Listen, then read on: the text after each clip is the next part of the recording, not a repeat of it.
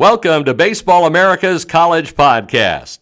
Baseball America, bringing you baseball news you can't get anywhere else for more than 35 years. Now it's time to talk college baseball. Hey, welcome everyone to a Baseball America podcast. I'm John Manuel. Thanks Dave Slade for the intro. I'm joined by Jim Schoder, Mike Lanana, Ted Cahill, the college crew. Going to wrap up this weekend in college baseball and look ahead to the next week, guys. And we kind of knew coming into the year, looking at the schedule, that we would kind of focus on our number 2 preseason team, Louisville, more as the season drew to a close than early. We're located in North Carolina. Obviously, I think everyone knows that who follows us. But we kind of knew that we would get to see a lot of Louisville late in the year because of their schedule and focus on them a little bit more. And May has finally come to pass.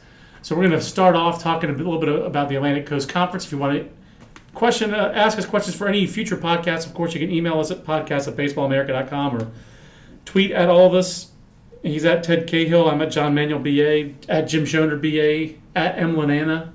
Rhymes with banana, but isn't spelled like that. It's a little different. You can search Savannah Bananas on Twitter, though, and you'll find him. But guys, so our first look in person at the Cardinals this year. This came this weekend. They're number 2 in the RPI, right behind Florida. In fact, the preseason poll looks a lot like the top of the RPI. What was y'all's impressions of Louisville this weekend? The only 2 games I saw were the 2 that Louisville won. Teddy, you wrote a little bit about them and off the bat. What was your first impression of Louisville? Did they live up to expectations this weekend? A little bit better than you thought? A little bit lesser? Where they fit on the spectrum for you? Well, I've had trouble with figuring Louisville out all year because, as I have noted for all season, they hadn't won a road series before this weekend, and it was hard to really put your finger on why they were struggling a little bit on the road. Obviously, the teams they played were a big part of it: Mississippi, Miami, Florida State, and then Boston College. But those first 3 are all top 15 teams right now. So I just haven't had a really good feel for Louisville, and I still don't. They're a really good team. It's talented. The lineup is deep, 1 through 9. The rotation has really strong pitchers. Zach Birdie at the back end is one of the best closers in college baseball. I think he's the best. I think he's got to be number 1. I know there are other guys with better numbers, but he's got to be the best combination of stuff and experience in the country, doesn't he? I don't know. There are really good closers out there. This is a really good closer year. I mean, you got guys at Washington, like Troy Rollins with... Troy Rollins is having the best year of any pitcher in the country. There's no doubt. So I don't know. I mean, there's a philosophical debate there, certainly, with your college closer who is not a pro prospect versus Zach Birdie who can throw 102. Who would you rather face?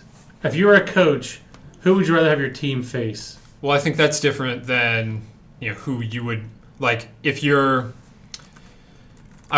As a hitter, I would think you would not want to face the guy throwing 102. You would rather face the guy who's out there trying to carve you up, like Josh Reagan or Rollins. But as a coach, maybe you would prefer that guy. I mean, I don't know. David Berg is a completely different animal because he's a side armor. Right. But I imagine there were hitters that would rather face David Berg than the guy throwing 102. And yet David Berg was what he was. He was. I still think you'd rather face Rawlings than Birdie. For me. Yeah. But I agree you would probably rather face them, but I wonder what a coach would prefer to have. Rollins has had an incredible year, though. I mean, he's leading the country in everything, so that's a good one to get to. But there's the strengths of Louisville's team they still feel like the whole is less than the sum of the parts to me. Right. And I asked Corey Ray about, I was talking to Corey Ray postgame, and he said he doesn't think they've peaked yet. They've won 7 of their last 8 now. They're playing really well, it seems like, but it doesn't feel like they've peaked yet. They don't think they've peaked yet. So if they do ever hit on all cylinders, and it's entirely possible that they don't. I mean, that does happen. Teams don't hit their ceilings. They don't always peak. Right. So if they do, it's a really, really good team. As it is, it's a dangerous team. And it's certainly a team that's capable of winning a lot of games like they've done. And if they are able to find that next level, they're certainly right there, like we thought they would be at the start of the year when they were the number 2 team on talent. Mike, what was your thought on this team? It feels like, especially now, that if they're ever going to peak, it's going to be in the next couple of weeks because they've got Nick Solak back. and it feels like Kyle Funkhauser still is not dominant, but he is closer to. He's pitching better now than he was a month and a half ago.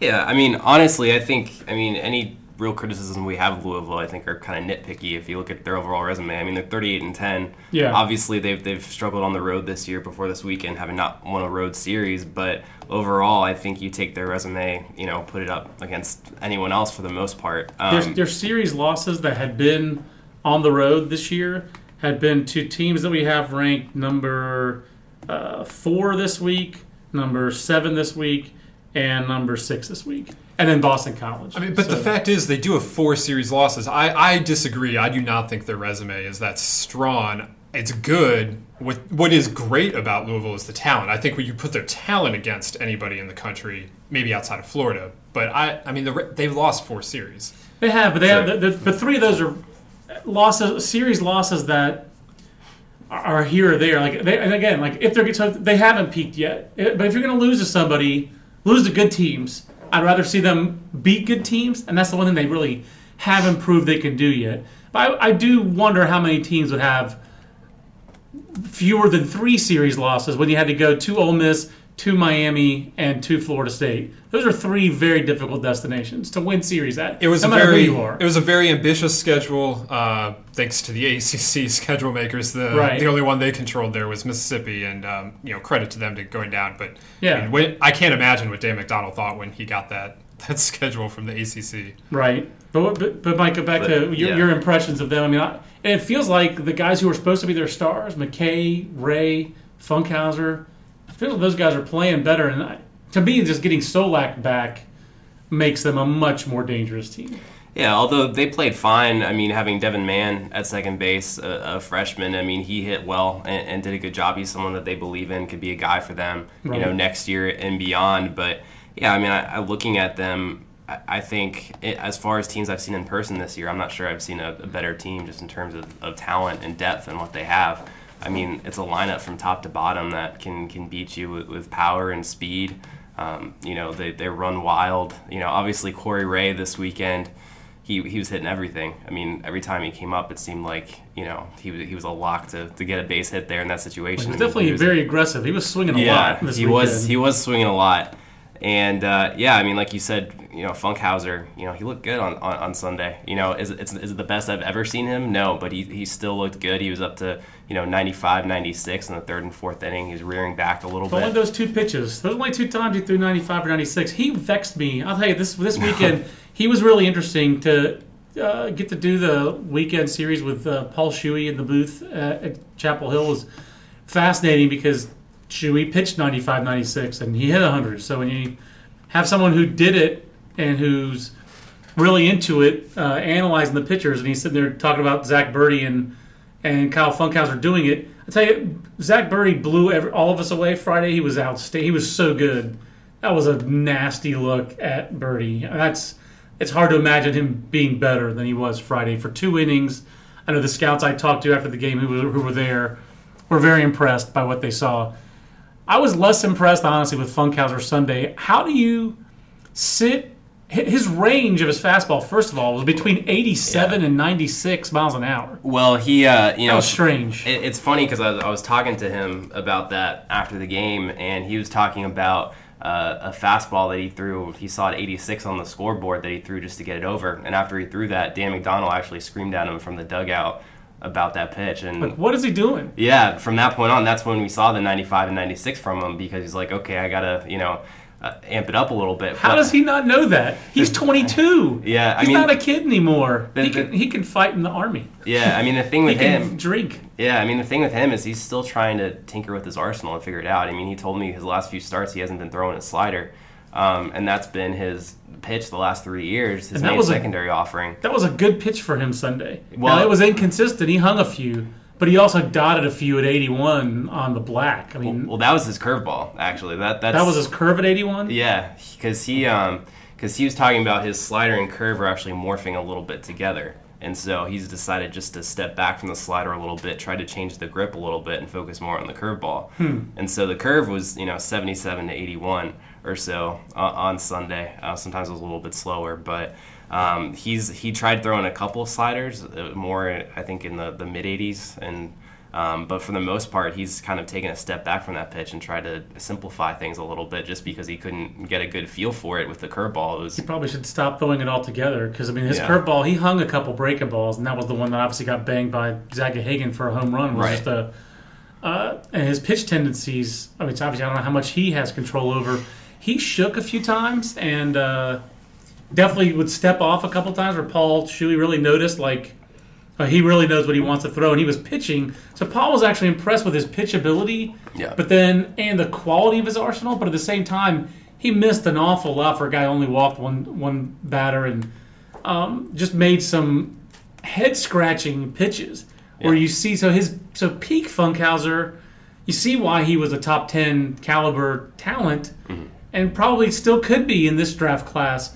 But I also understand why he's not after watching him. North Carolina's not a good offense right now. It's not a confident offense. It's a back half of a lineup that's extremely pitchable. There's really no one to fear outside of Ramirez in terms of power in the whole lineup. I know Wormuth hit a homer and then Gahagan, but there's really no one to fear. And he gave up 4 runs and 9 hits in 6 innings. He doesn't seem like he knows how to dominate. And 4 years in college, he should know with a fastball that can be 95, 96 when he wants it. Yeah. And that he has a power breaking ball. He has a curveball that you can throw 81 miles an hour. And his changeup had its moments yesterday, too. He should be better than he is. So, for me, I don't think you can count on that. That's actually, to me, my biggest question about Louisville. Well, when you say all of that about Funkhauser, it kind of sounds like you're talking about Louisville as a whole. It is in some ways. But the thing about him and them is that he's just their Sunday starter. If that's your Sunday starter, most teams... That's the separator of good to great, though. It is, but even in the top 10 here, he would be he would be an improvement on a lot of these teams' Sunday guy, or in some cases their Saturday guy. But just comparing him to the national championship contenders, he might be better than who's Miami's third starter? Danny Garcia. I'd probably take Danny Garcia. Yeah, he's not one, but Mississippi State. Kyle Simons does a no-hitter at Vanderbilt. Mm-hmm. And Alex Fado is really, really good. So that's their competition. That's really their peer group. But you look at Mississippi State, they don't have a very reliable Sunday starter. You look at Texas Tech, they're throwing 3 freshmen. Ole Miss is shaky after Bramlett. Florida State would probably put Funkhauser on Friday over Mike Compton. Mm-hmm. South Carolina's set pretty well, and TCU has the injury issues, and right now they'd be happy to have Funkhauser. I don't know where he'd fit if they were at full strength, but those are the top 10 teams, and Funkhauser looks pretty good in most of their rotations. So if he can just, there are high it's like with Louisville, there are high expectations for Funkhauser, and he's not there, and they're not quite there, but what they is still fine for what they are. I still think that I think their offense is outstanding now with Solak back. I would not want to face that's a difficult lineup to navigate. And I didn't see Harrington on Saturday. He's obviously performed very well. I like where their pitching's at. I thought Lincoln Hensman looked good Sunday in middle relief. They're trying to get him back. But for me, I'm not saying that he's a good third starter. But I think we just talked about the elite teams that are ahead of them. That's one of the reasons they're better than Louisville for me is that third starter. I think Funkhauser has to be. He needs to pitch with a closer mentality and be all out for 5-6 innings. And to me, he doesn't seem like the fact that he doesn't know that is a problem. The thing with them, though, too, is once they get to regional play, super regional and all that, they also have another option in Cade McClure. Yep. In case they do need to make a change there. He's been great. I don't think they need to make a change. This is a fourth option. Yeah. Well, Dan McDonald talked about how in years past they've had guys break in from midweeks into the rotation, like Dace Kime did a few years ago. Yeah. And that it's a credit to the guys they have this year that McClure, who's undefeated, right? Yeah, he's undefeated. Yeah, that he hasn't been able to break in. So they do have a fourth guy if they need it in the ACC tournament or in regionals or in Omaha or whenever. But I can't see them. I like their pitching depth. Yeah. And I like that their best guy doesn't have to be Kyle Funkhauser. They're fortunate because if he had to be their best guy, they wouldn't be a top 10 team. Yeah. They are number 2 in the RPI, Jimmer. This finally getting this series win on the road seems like it makes them an extremely likely bet to be a national seed with 2 weeks left in the regular season. Is that how you see it? Is that how you see it? Does it make Louisville's? They'd have to really collapse to not be a national seed. Yeah, I think. They play North Carolina State this weekend, so that's a pretty decisive series as far as who gets to be a national seed from the ACC. Miami's pretty much locked. Florida State is on track, so you kind of got. If you assume Miami, then you've got 3 teams for 2 spots really, with FSU, Louisville, and NC State. So that's a big series this weekend. Yeah. That was the other big series this past week. It was NC State and Clemson. Yeah, losing to Clemson. NC State plays Louisville next weekend. Yeah, so I don't think, NC State losing to Clemson, I don't think that really changes much. I think it was always going to be down to the Louisville series for them. I thought with 4 weeks to go, when they had Duke going into their series with Duke, and then they had Clemson, Louisville, and North Carolina to finish. Really, the Clemson series was the one that they could kind of get away with losing, and as long as they didn't get swept, and that's what happened. So, really, this weekend, those 2 teams are a game apart. Louisville and NC State are a game apart in the loss column. So, whoever wins that series this weekend is going to have the inside track. That's pretty much what. Louisville, if they had lost to UNC and then they have 1 road series left with Wake, it would have been really interesting to see how they got treated with not winning a road series all year. If they were to have had 5 or 6 series losses, even with an RPI that's that lofty, they probably have been. Because winning on the road is a big deal to the committee, and if you can't, they wouldn't have any bad losses. Even at BC, BC's beaten other good teams, so that one's not bad. But yeah, if they hadn't won a road series all year, it would have been interesting. Now, if they were to lose to Wake and essentially be 1-5 in terms of road series, it could still trip them up. But if they finish first or second in the division, if they win 2 out of 3 this weekend, end up first or second in the division, they should. I can't imagine them not being a top 8 seed. Well, the most inexplicable team in the top of the RPI, or the top 10 of the RPI, is 5 ACC, 5 SEC. It's the only inexplicable one in there to me, and I guess it's really not that inexplicable, is Clemson. That seemed like a crucial series win for Clemson this weekend. And we were talking about reliever discussion. We've talked about Troy Rawlings a little bit and how UW has gotten it done, and he's the number one reason. The number one reason why Clemson is relevant nationally, it feels like everyone talks about Seth Beer with good reason. 14 home runs. He's had a monster season, had a long hitting streak. But Pat Krall, guys, that's the other closer maybe you don't want to face. 0.87 ERA on a team that's got like a 4.60 ERA. Is he like the most valuable pitcher in the country, basically, Mike? This guy, he's carrying their pitching staff on his back, and then started, and they actually won a game where, they limited. He threw a CG against NC State in his first start of the year. Yeah, well, just named ACC Pitcher of the Week, and fresh in your inbox. Fresh in my inbox. And for good reason. Actually 0.73 ERA right now with I was looking at old data. Yeah, so he's thrown 61 innings, 61 and 2/3 innings for them this year, mostly out of the pen. He's been kind of their Swiss Army knife out of the bullpen, their moment of truth reliever, as we've talked about before. The guy they need. He was huge, and back earlier in the year in the South Carolina series when they played the rubber game, he really stabilized that game for them and was huge in that game. And really, you look at every key must-win game they've played this year, and he's played a factor in it. And even just this past week alone, the Monday game against Florida State, he threw 7 innings out of the pen and shut down the Seminoles. And then, of course, yesterday against State, through that complete game, as you were mentioning. So he's been, if they didn't have him, I don't know where they would be right now, because their pitching staff isn't in great shape. The team ERA is 4.59 right now, and their pitching numbers are ugly, and they're last in the ACC in fielding percentage as well. Like, they've made the most errors. Yeah. And I don't know what their advanced metrics would say about their defense, but just eyeballing them when I've watched them on TV, it's not a great defensive team. I don't know, it didn't stand out to be as poor, but it certainly didn't stand out as good either. Yeah, and they just don't have. It would have been great if they got Jackson Kolar. That would have been such a difference maker for them to have. Or Cal Raleigh, wasn't that their other big recruit? Yeah. That would things would be different, but they probably wouldn't have Seth Beer either if they still had Jack Leggett. Yeah. I don't know that he would have gotten Seth Beer to campus a semester early. Yeah. So this is an interesting what-if game. The other what-if game for them is they don't have any home series left. They have 3 midweek home games. They'll go to Notre Dame. That's their only other ACC series.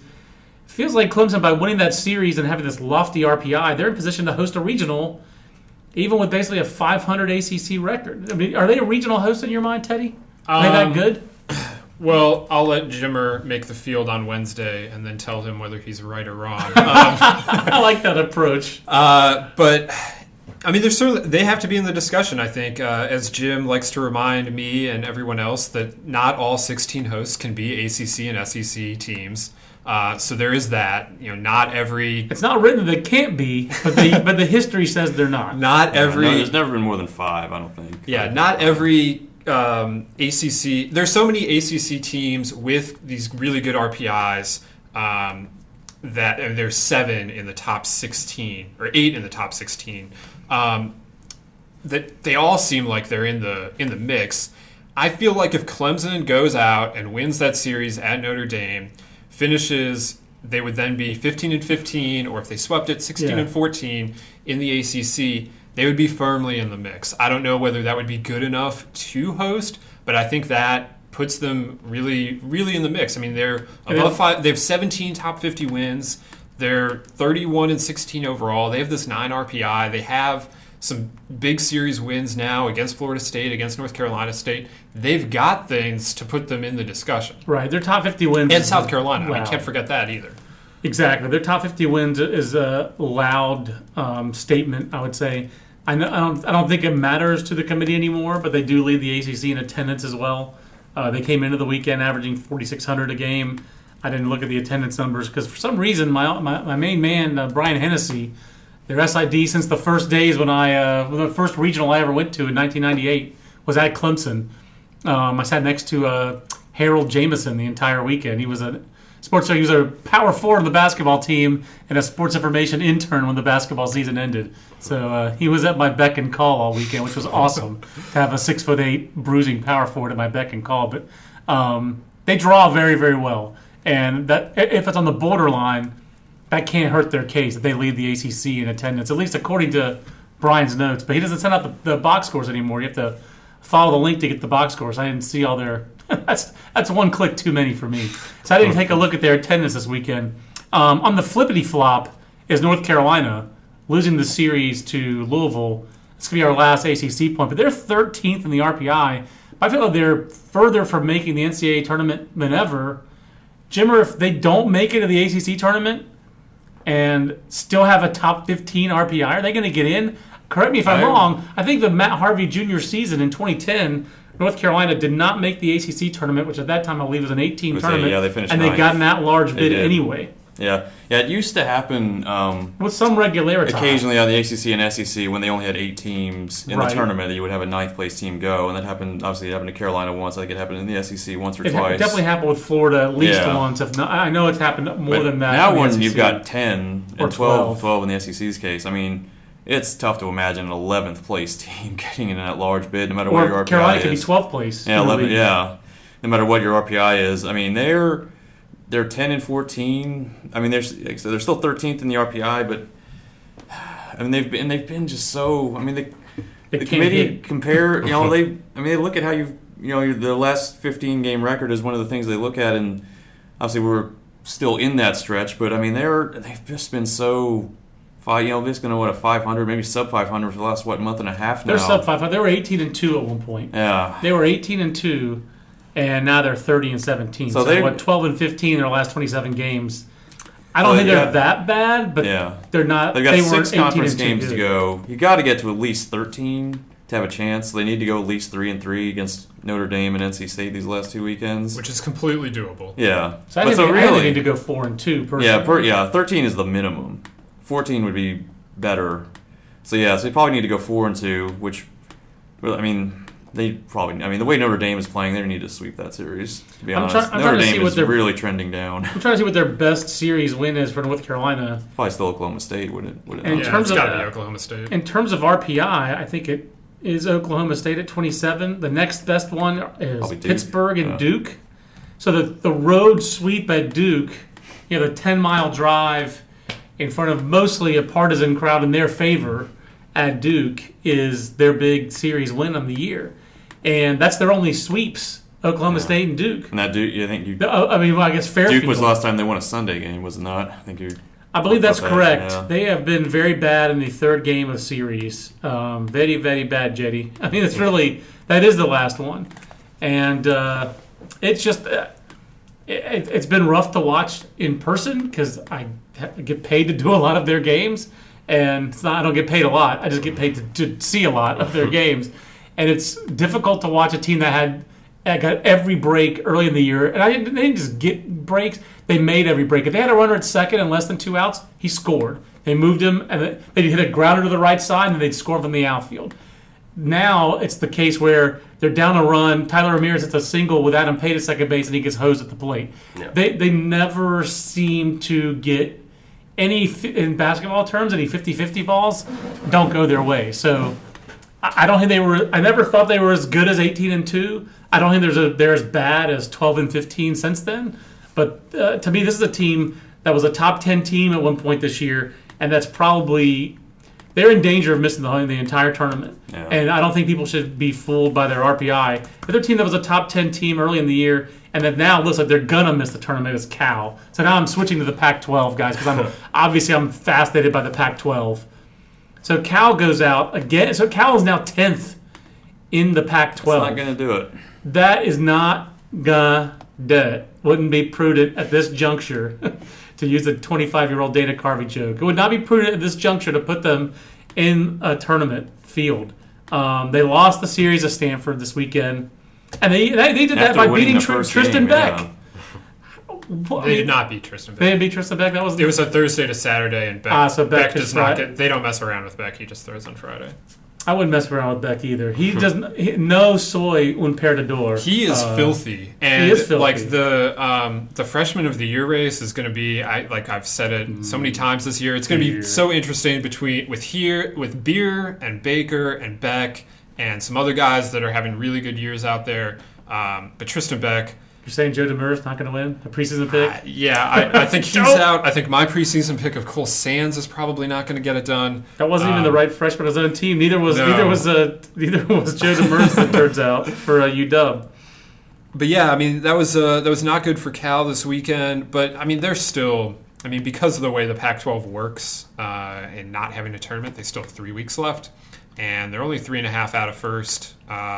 They got Utah and at they only have 2 conference series. They do only have 2 conference series left, but the whole thing is very stacked out there. It is, and so the fact that they're 11th now, or 10th now rather. I mean, it's not insurmountable, but it's unlikely. They would have to sweep the Utes, and there's still not clarity in the Pac-12 guys. So UW is taking the lead, but only by a half game. They're tied in the loss column with Utah. Got to give the Utes props for still hanging in there. They have kept this going a lot longer than I thought they could. Any of the scouts, coaches I've talked to out west, their number one, it seems like the Utes' number one tool is tenacity. Still 7 games under 500. It's unreal. But the teams trending up appear to be UW and Arizona. And Arizona State, for sure. And that's the other dark horse, I guess, Jimmer, is Arizona State, which has won 8 of its last 10. Those 3 teams have won 8 of their last 10. But the O-State Ballas swept this weekend. So Arizona, I guess, is the other team that really has stepped forward. And Arizona has the highest RPI in the league. And they did it this weekend without Bobby Dahlbeck, who's like their 6th best hitter, but has been their moment of truth pitcher. An undisclosed injury that Coach Jay Johnson has not divulged. We will give him credit for not misleading anybody about it, but he's not disclosing Bobby Dahlbeck's injury. He does say it's minor. So it was major enough to keep him out of the weekend in a crucial weekend series where they go ahead and sweep without him. I'm having a hard time fathoming what makes Arizona good besides Jay Johnson. He has totally turned their environment around, it seems like. Well, he's outstanding. Obviously, the first-year coach. Did a great job at Nevada. Made Nevada regional team last year. Yeah. Should have been. Yeah. Oh, they didn't make it? They wound up missing it? They got hosed. That's right. They did. That's right. I remember that's the last time I think I talked to him on the phone was when they didn't get in. He was not happy about it. Understandably so. Well, this team at Arizona, I mean, he's got them playing really well. They do a lot of little things well. I get the impression, and they've managed to be very focused all year long. He has them mentally right, and they're getting contributions from guys that maybe is a little surprising in a lot of cases where it's older guys stepping up that hadn't been key contributors for the Wildcats in years past, but now that they're juniors and seniors, they have opportunities. They're coming into their own, and they're getting wins, and they've gotten wins all year. They started the year with a series win at Rice. Sounds like what you're saying is that all they do is win. They win a lot. They're 31-16. I'm stunned that they have that kind of record. That they're 12-5 against the RPI top 50. Their resume is a stacked resume. Mm-hmm. Feels like it's a regional resume, Jimmer. A regional hosting resume. Yeah, I think they had that one where they got swept by Utah, if I remember right. Yeah, they got swept by Utah. They lost to Washington as well. But I think I was tweeting about this yesterday that, we talked for a while. There might be no Pac-12 hosts. You could have two. UW and Arizona are both. UW's got number 35 in the RPI, so they've got they don't have much margin for error. But if they can finish well, win the regular season title, at least get into the 20s, and then Arizona keeps doing what it's doing, they could both host, and it's very possible. Especially the way Arizona's going. The well as they've been playing, they get Arizona State this weekend, which is a very big series. Obviously the Sun Devils are playing really well, so that's a crucial one. But if they can get past that, and I think I was saying, if those two teams finish 1-2 and both are in the 20s, then they would probably both get it. And now you're leading me into other West Coast discussion. Who are the other teams that are potential hosts out west? It feels like the West Coast Conference has not done itself favors by eating itself. A little cannibalization going out there. St. Mary's leads the league now. They are not going to put in a bid to host. They can't host on campus. BYU could host, and the NCAA said on the memo at the end of the week, basically making accommodations for BYU, not just as a host, but in whatever regional BYU's in. They don't play Sundays, so you're basically a Thursday. Was it a Friday, Saturday, Monday? It's Thursday. It's Thursday, Friday, Saturday, Monday off, if necessary. Monday. Yeah. Although, unless BYU is knocked out, then you would have the necessary game on Sunday.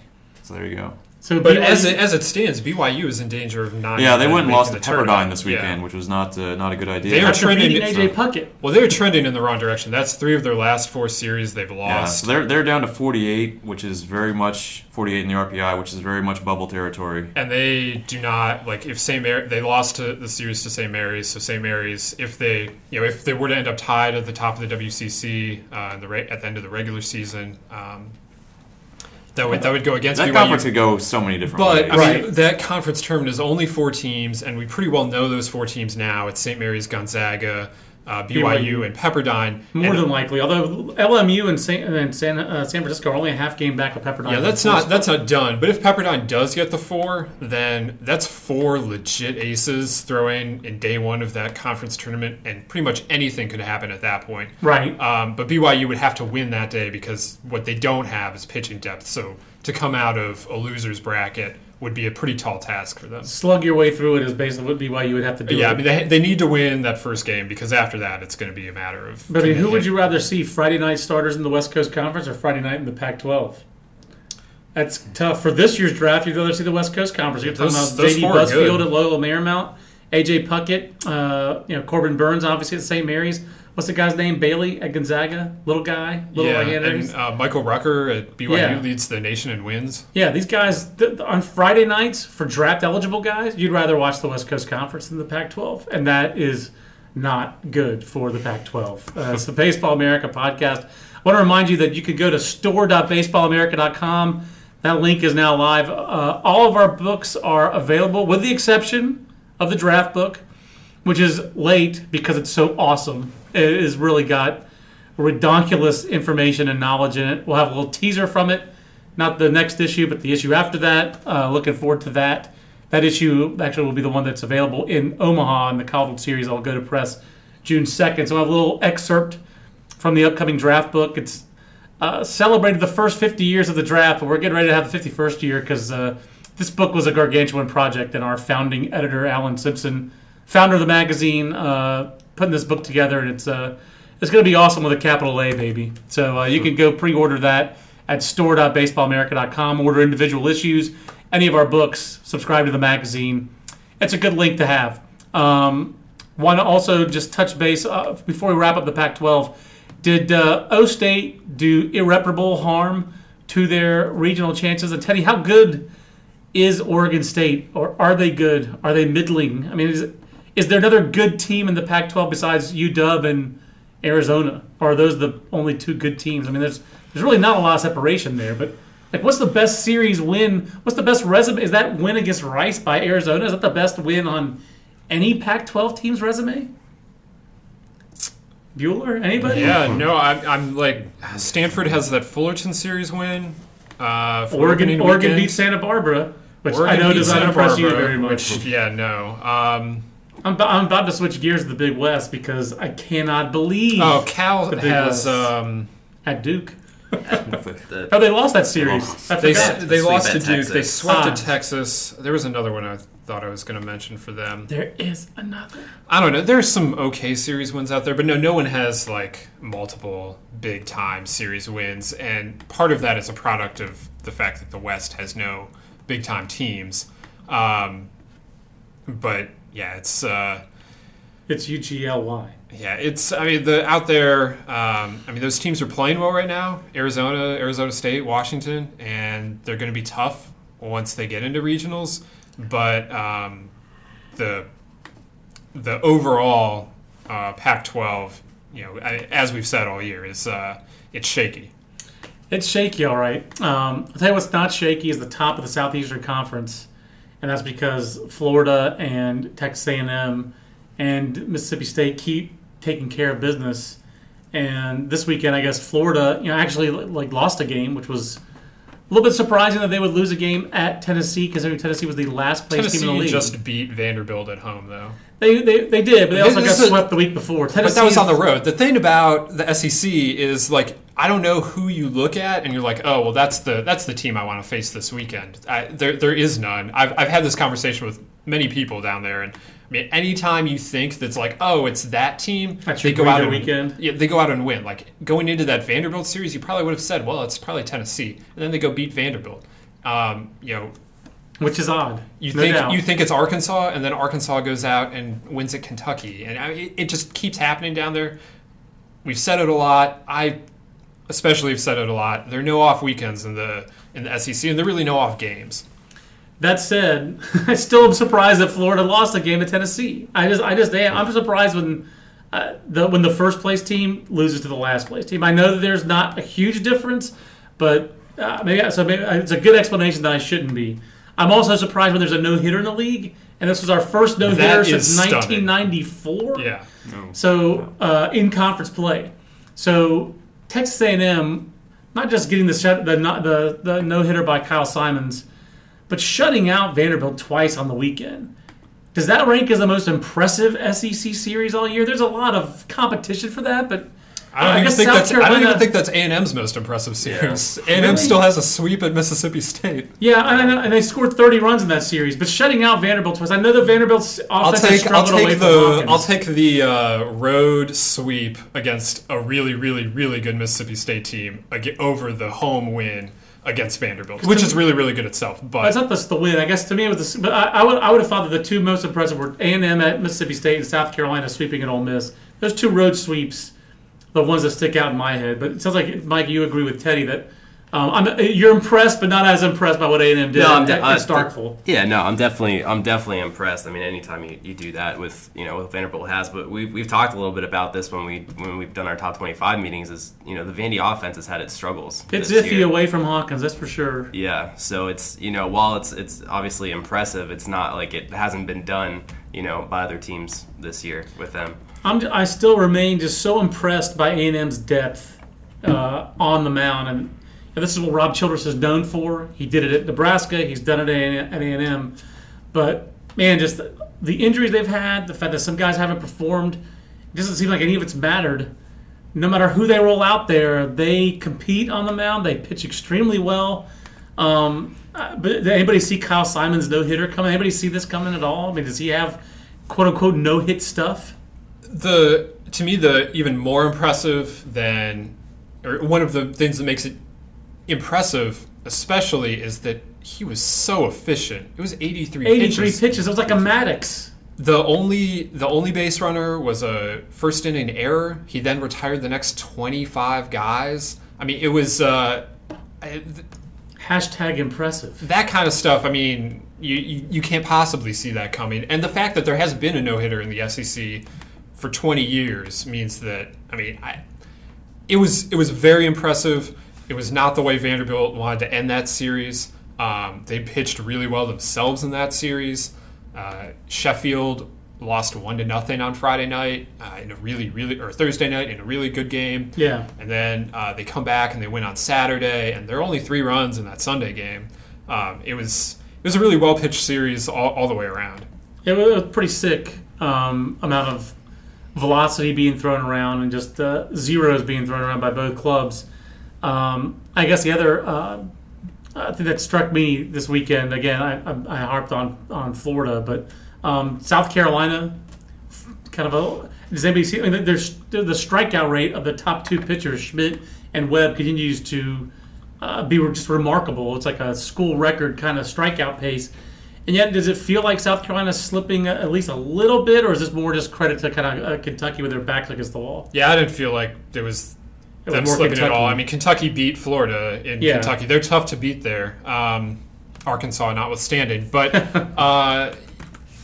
South Carolina, they're still really good. They and like that Florida series, it went right down to the wire. Right.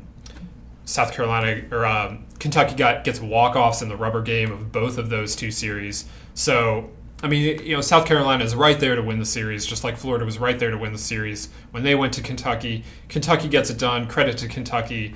But South Carolina just a week ago beat Florida. Right. They split those 2 games. So, I'm not concerned about where South Carolina's South Carolina was just so hot earlier in the year. Yeah, and I mean, there's a little natural slippage from that was probably unsustainable, and especially with the schedule they're facing, they face a tough schedule down the stretch here. They have A&M next weekend. They were at Kentucky. They had Florida. I mean, it's a tough stretch for them right now. It feels like runs are going to be at a premium in that Gamecocks-Aggie series because those 2 teams pitch like crazy. Jim is Nebraska, Kentucky at 45 in the RPI. Do SEC teams get at large bids when they're in the 40s? It feels like the signs point to no. Generally not. Yeah, that's not the trend. But I mean, Kentucky, as long as they finish over 500, when you've got series wins against South Carolina and Florida, I think they'll be fine. 45 is certainly borderline, but I wouldn't. So, I mean, they're 13-11 right now. Still, 7-9 against top 50s. It's just vanilla. But still, I mean, with those 2 series wins, I think as long as they don't, gag it up here the last couple weeks. You mean trying to search for the right to? You mean like Arkansas did in the Saturday game against LSU, where they're winning 9-1 and gagged it up and lost 10-9? But they should be. I think they'll be fine. That was the epitome of Arkansas season this year. It was the Rally Possum, though. Rally Possum story. I saw that. What was the specifics of Rally Possum besides that? Did that involve Zach Jackson at all? Because Zach Jackson needed like 70 pitches in the first 2 innings. I think he was out of the game at that point. After 4 innings. I think he was long gone by the time the Possum ran around the outfield in Alex Box Stadium. And then that's when they rallied. They were down 9-1, then it was 9-4, I think 9-6. He scored 4 in the bottom of the 9th, I believe, to win in walk-off fashion. Mm-hmm. It was that was a difficult game to watch. That's what I did when I was at Boston. I was trying to watch that game, and that game was difficult to watch. Not high quality college baseball, but an important sweep, obviously, for LSU. And that's the other team that seems like they're in that potential regional hosting mix. Jimmer, every time you think that they're dead, they come back. Yeah, they keep responding. I mean, they might be at the back. I mean, they're 17th in the RPI, so they might be kind of at the back of the line. I mean, all these teams are in it. That's the thing with these 2, ACC and SEC. I mean, everybody is still in it. I mean, you've still got, we talked about, North Carolina. I mean, if they somehow won out, they would be 16-14. They'd probably be in the conversation. I mean, Virginia's 14-10. They're in it. I mean, we talked about Clemson, kind of backtracking a little bit. I'd probably put Virginia ahead of Clemson in the ACC pecking order. Georgia Tech. I don't think Virginia's out of the national seed conversation. Right. No, I mean, Georgia Tech is, if they beat Miami tonight, that would be a huge series win for them. Obviously they'd be building on that sweep of Coastal. They'd still be in it. There's no one that's really out of it. You've got so the top. You got 15 of the top 17 are those two conferences. Oof. Texas seems wrong. Texas Tech and Coastal being the only. It's almost. Like RPI, it almost becomes.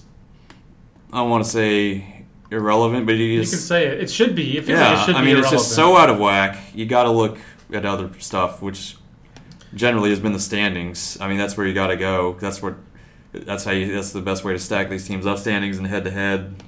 And they're all gonna have. So the RPI is so high, they're all gonna have inflated top 50 wins and all that kind of stuff. So you look at their road records. That's the thing the committee looks at. You look at their obviously head to heads, conference play, and that's really where you got to go because the RPI is almost. It's a wash. Well, Mike, there are two teams that were in our top 15 last weekend that I wanted to touch on. One's still in our top 15. That's Rice, which is maintained along with Southern Miss, staying in the top of this very competitive Conference USA. The other one is Santa Barbara, which I think is reeling from the Mike Lanana jinx of you going to see them in Charleston. They haven't won crap since then, it feels like, except for the Hawaii series. But Santa Barbara laid it. Let's go negative first. All right. I'm in the spirit of the 2016 election. Santa Barbara laid a pretty big egg this weekend with Davis. Down to 20th in the RPI. They hosted a regional last year. They had this inexplicably high RPI coming into this weekend. It's still kind of unreal high when you see who they've actually played. What's the real Santa Barbara team, and what do they got left as they head into play this crucial weekend series coming up against Fullerton? Yeah, well, I mean, you hit the nail on the head as far as this weekend. It is a crucial series. It's like pretty much all on the line, especially if it feels like if Fullerton wins this series, that's the other. Well, here's the thing about UCSB. They aren't even in second place in the they're in third place in the Big West right now behind Long Beach State. Right. I mean, which of those teams do you like best? I mean, you saw the Gauchos. Almost feels like the Titans have kind of wrested the crown from them in terms of best team out there, not just first place. I mean, the thing about the Titans, and this is similar to what they did last year, where they came on strong at the end of the year and just kind of snuck into the postseason, and then snuck into a super regional, and then snuck into Omaha, and that's kind of what they do. That's kind of been their MO, and I mean, you look at them now, that's right where probably Coach Vanderhook expected them to be. Who would have thought that Timmy Richards would be playing the role of DOB this year? I mean, I want to always call him ODB, but I know it's David Almeida Barrera, but. Yeah. I feel like if I were his teammate, I would have called him ODB just for the hell of it, and I'm sure he would have been amused by my Old Dirty Bastard reference. Either that or he would have been like, "Who's that?" Oh, Wu-Tang. My parents like Wu-Tang, But they do have a much deeper pitching staff this year. Yeah. It feels like with the Titans, it feels like that's their biggest advantage is that Santa Barbara feels like it's just not that deep. If you beat Shane Bieber. And you get past that, it feels like the lineup's a little top-heavy, too. Yeah, I mean, I wouldn't say Santa Barbara is super deep, especially after, losing the pitchers they lost to the draft coming into this year. But they're a little banged up right now as well. Yeah. But, yeah, no, I mean, I still like what I saw when I saw them. I mean, obviously, Bieber's a quality Friday night starter. Noah Davis has been good for them this year. He's one of the guys that's banged up. Yeah. They're not at full strength. It doesn't sound like right now, and that is that. But you still can't lose to Davis, they can't lose that series. And I don't know. I don't understand it. Because it wasn't a close series. They went out on Sunday and got their. Davis. Went out, won the series in convincing fashion. Right. In the rubber game, and that's the kind of thing you can't afford to be doing when you're trying to. Hold on to, UCSB wasn't out of the national seed race until last weekend because their RPI was 9 going into the weekend. It's unreal. I mean, it's really like that. They were a top 10, and they dropped 11 spots to Davis. That just tells you how Davis was regarded. Really feels like with Fullerton, if they host a regional and if things break right, that's going to be a very dangerous team. I think in the postseason again. Everyone thinks that Jason Dietrich remains the best pitch caller on the West, right up there with John Savage, if not better. They've got depth. They've got Prohorov now in their bullpen to go with Hawken.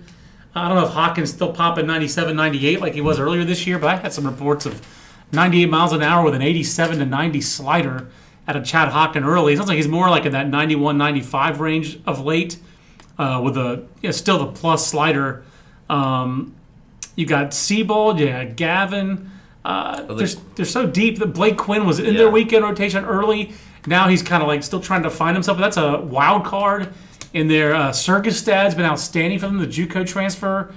They've got all kinds of weapons for Dietrich. Eastman. Yeah, Colton Eastman's outstanding, the freshman out of Fresno.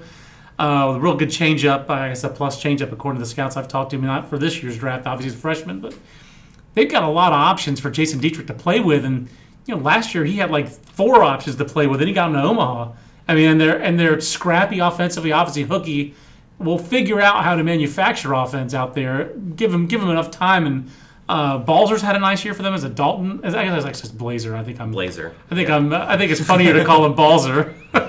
Sorry. They've had other offensive people come through for them. Tanner Pinkston's been good for them.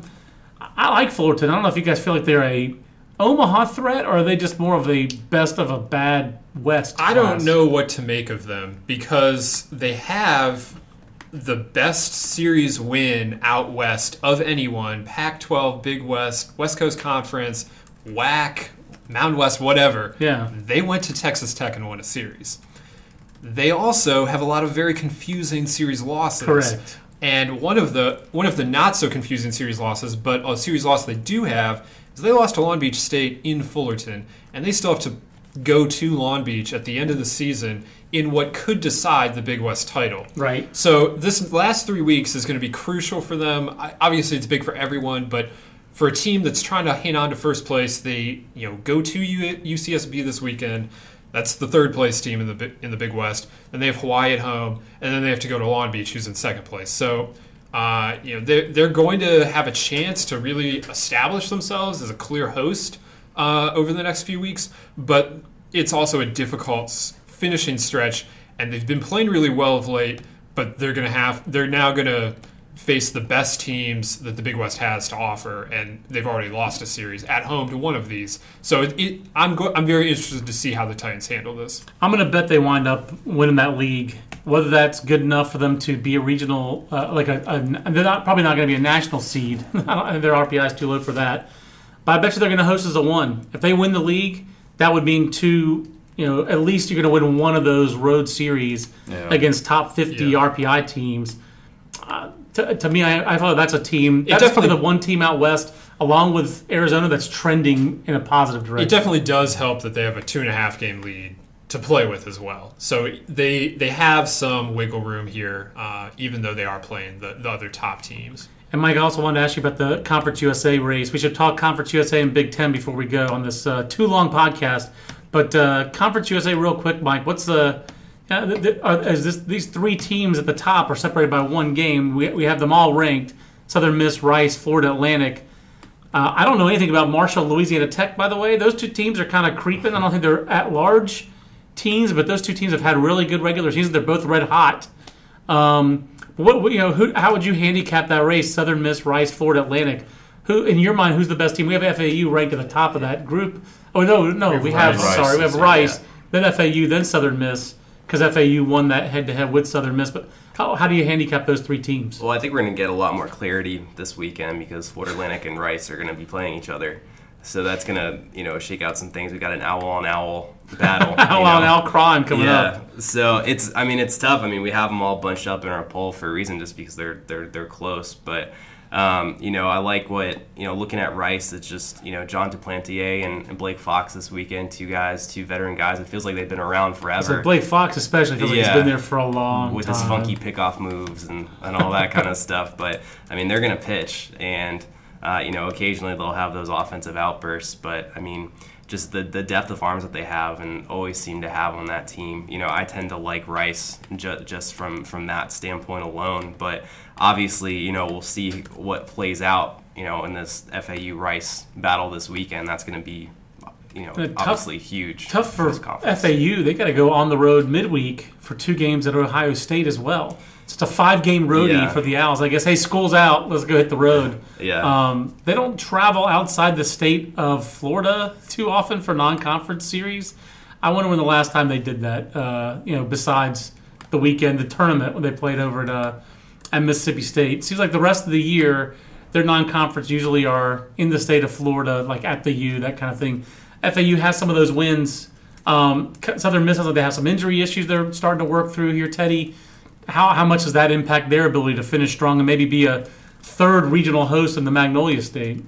They set up the best of any of these teams because they already have done. They're done with Rice. Then they're done with FAU. Right. So between Rice and FAU, unless one of them sweeps this weekend, they're probably going to come out with they're probably both going to come out with a loss. And Southern Miss has Louisiana Tech, which is really good, but they do get La Tech at home. And, I mean, the fact that they're already done with Rice and FAU makes me like them. Right. It's just an easier path in these final 2 weeks. And I think Rice is the better team. I know Southern Miss won that series when they faced. It was a very tight series. They had the benefit of being at home. And they are banged up right now, and Rice is closer to full health.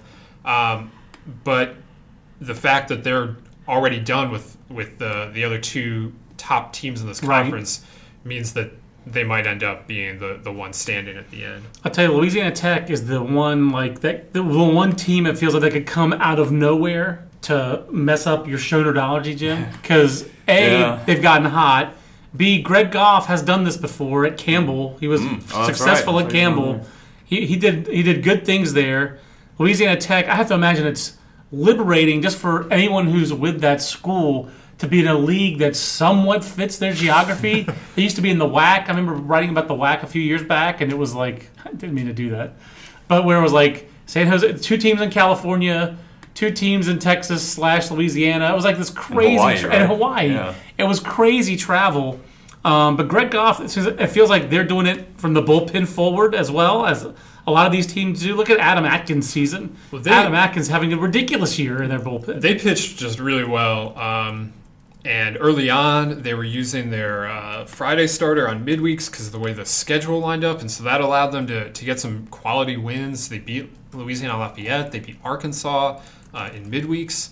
They actually swept the Lafayette series, the midweek season series. So they've got some things here. Their RPI is not where it needs to be right now. They're 69. Right. It's there. I mean, they got Southern Miss and Rice the last 2 Right. years. That's all. It's all there ahead of them. I don't see them winning those 2 series, but if they do, It's there for the taking. they're going to be in. That RPI will be in bubble territory because one of those is on the road. Yeah, this weekend They'll be in the top 4. So this could be a 4-bid league if something like that happens. I mean, I don't see Marshall doing it. The CUSA had been the number 3 RPI league for a while. It's Right. fallen off a bit. It's down to 5. But there are really good teams in this conference, and it's a good year in Conference USA. It feels like they're getting. Southern Miss at the right time because Southern Miss is a little bit banged up. And I just, I will always throw a bone to Jeff Wagner and Marshall. Marshall has really, really difficult things to overcome being in that league. And I just want to see this Tommy Lane joker play, who that transferred in from Mount Hood for them. Listed 6'7", 235, and shockingly he has 13 home runs. He's got to have long levers and big power. I haven't seen him play, but I just was getting ready for this podcast and just seeing like, oh my God, Marshall actually has this dude. I want to know more about Tommy Lane. Well, so Marshall is on a 6-game winning streak. They have 27 wins already this year, which is the second most in program history. Yeah. The program record is 30. They have 8 regular season games to go. This might be the Thundering Herd definitely has a chance to set the program record for wins. They clinched a spot in the CUSA tournament for the first time since 2010. Nice. So they are You're bringing the Marshall the Thundering Herd knowledge. I'm impressed. all off the bat, and awesome. You could. It's I don't know necessarily where this came from, but it is a really good year right now for Marshall. Between this and Aaron Blair making the big leagues, there's a program that seems like it's trending in the right direction for sure. It's coming from the junior college ranks because I remember writing about Parker Danciu out of high school in West Boca because I went to Spanish River. I noticed, first of all, I can't imagine where West Boca is. That was swamps when I was in high school.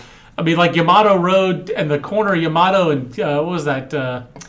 Jog Road. That's the corner where my high school was. It's the same road. We're 8 miles up the road from my high school. No, it was 11 miles is where Trey Turner went to high school because there was no school there when I was there. There was, that was a long freaking time ago, apparently. Almost 30 years ago now. But West Boca was like swampland.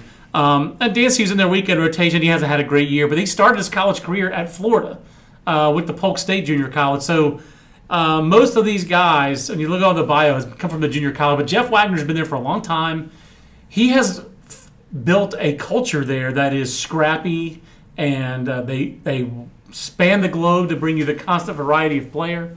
I'm very intrigued. I've always been intrigued by this program, and I just think he's done a really nice job there over the years. And seeing them toward the top of the Conference USA rankings or conference standings, it is always a shocker, but it's a very pleasant surprise because Old Dominion's good this year. They have a 500 record, but that's been a scrappy team with some wins. This, like you said, this is a good league. And I think we think the Big Ten is a good league as well. And guys, there's no clarity to this league. And Indiana being in first place in the regular season feels like a bad thing for the league, and that they have a 101 RPI. They have to win the tournament to get in the NCAA tournament, don't they? They have to win the Big Ten Conference tournament, right? You're not going to squeeze in with this, are they? No. I'm starting to wonder. Jim is the expert, but I'm starting to wonder. They're racking up some big series wins here, and they're going to get in the top 100, it looks like.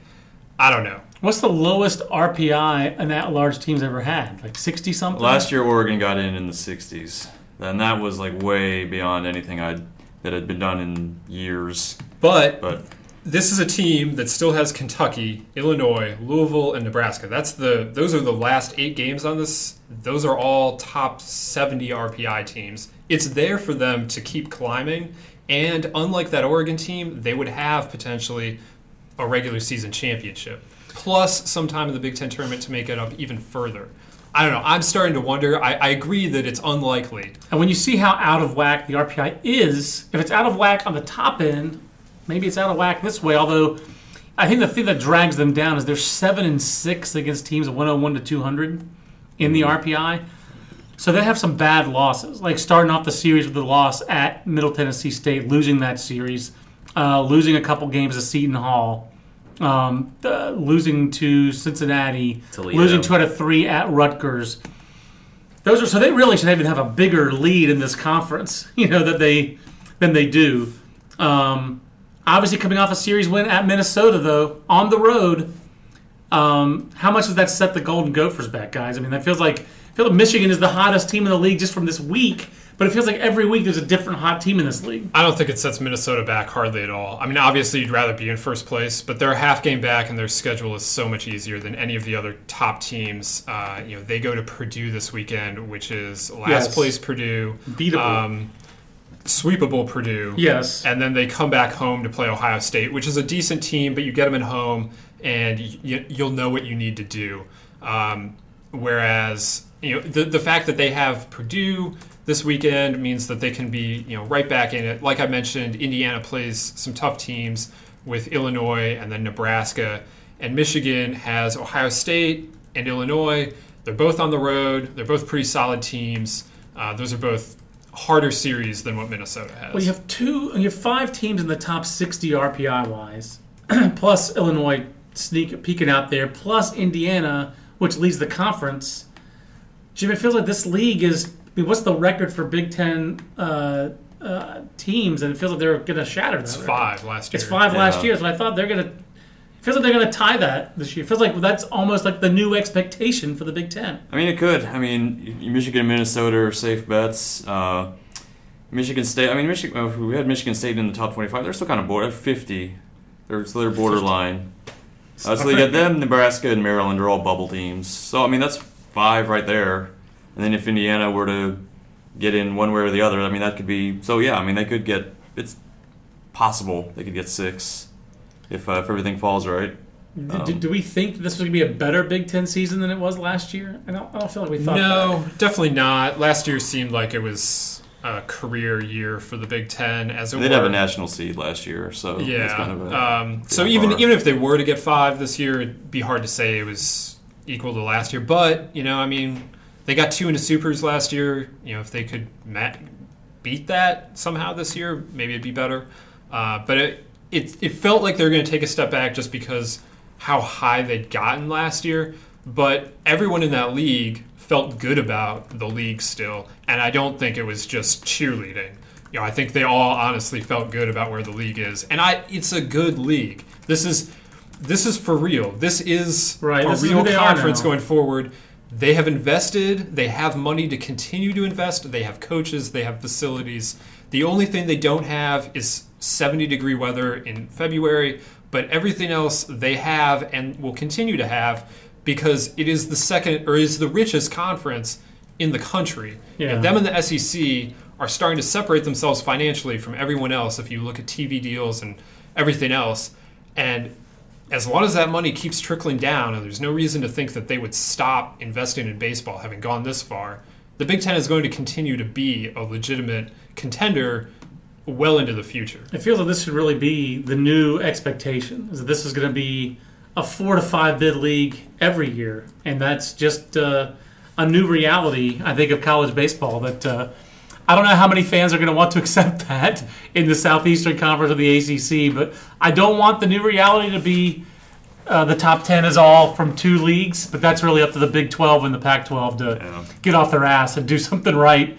And Texas Tech, kudos to Texas Tech for doing its best to do that. That's the only league that I feel like we didn't talk much about, but we're well over an hour, so I feel like I should stop yammering on now. But fun podcast, because at least I had fun with it, and I think the Big Ten needs to go to the 1 hour and 6 minute mark and get your advocacy for the Big Ten, Teddy, and put on the homepage, because I think you said it well. I think this is a new reality for that league, and they've earned it by winning games and by scheduling aggressively and by spending on college. But all the things that fans elsewhere in the country said, well, if you wanted to be respected, go out and do those things. Well, they've done those things. So kudos to the Big Ten teams, and it's fun to watch from afar. We'll be back at it again next Monday. Obviously, you can follow us all week. Twitter, the Instagram. Our college baseball coverage is voluminous as usual, even with the draft encroaching on all of our time when it comes to covering college baseball. So for Teddy, Mike, and Jim, I'm John. Here, listen to some Dave Slade. Remember to go to store.baseballamerica.com to order the magazine and all of our fine publications therein. This concludes our program. Want more in-depth baseball coverage? Be a better fan. Visit baseballamerica.com to get more comprehensive baseball coverage.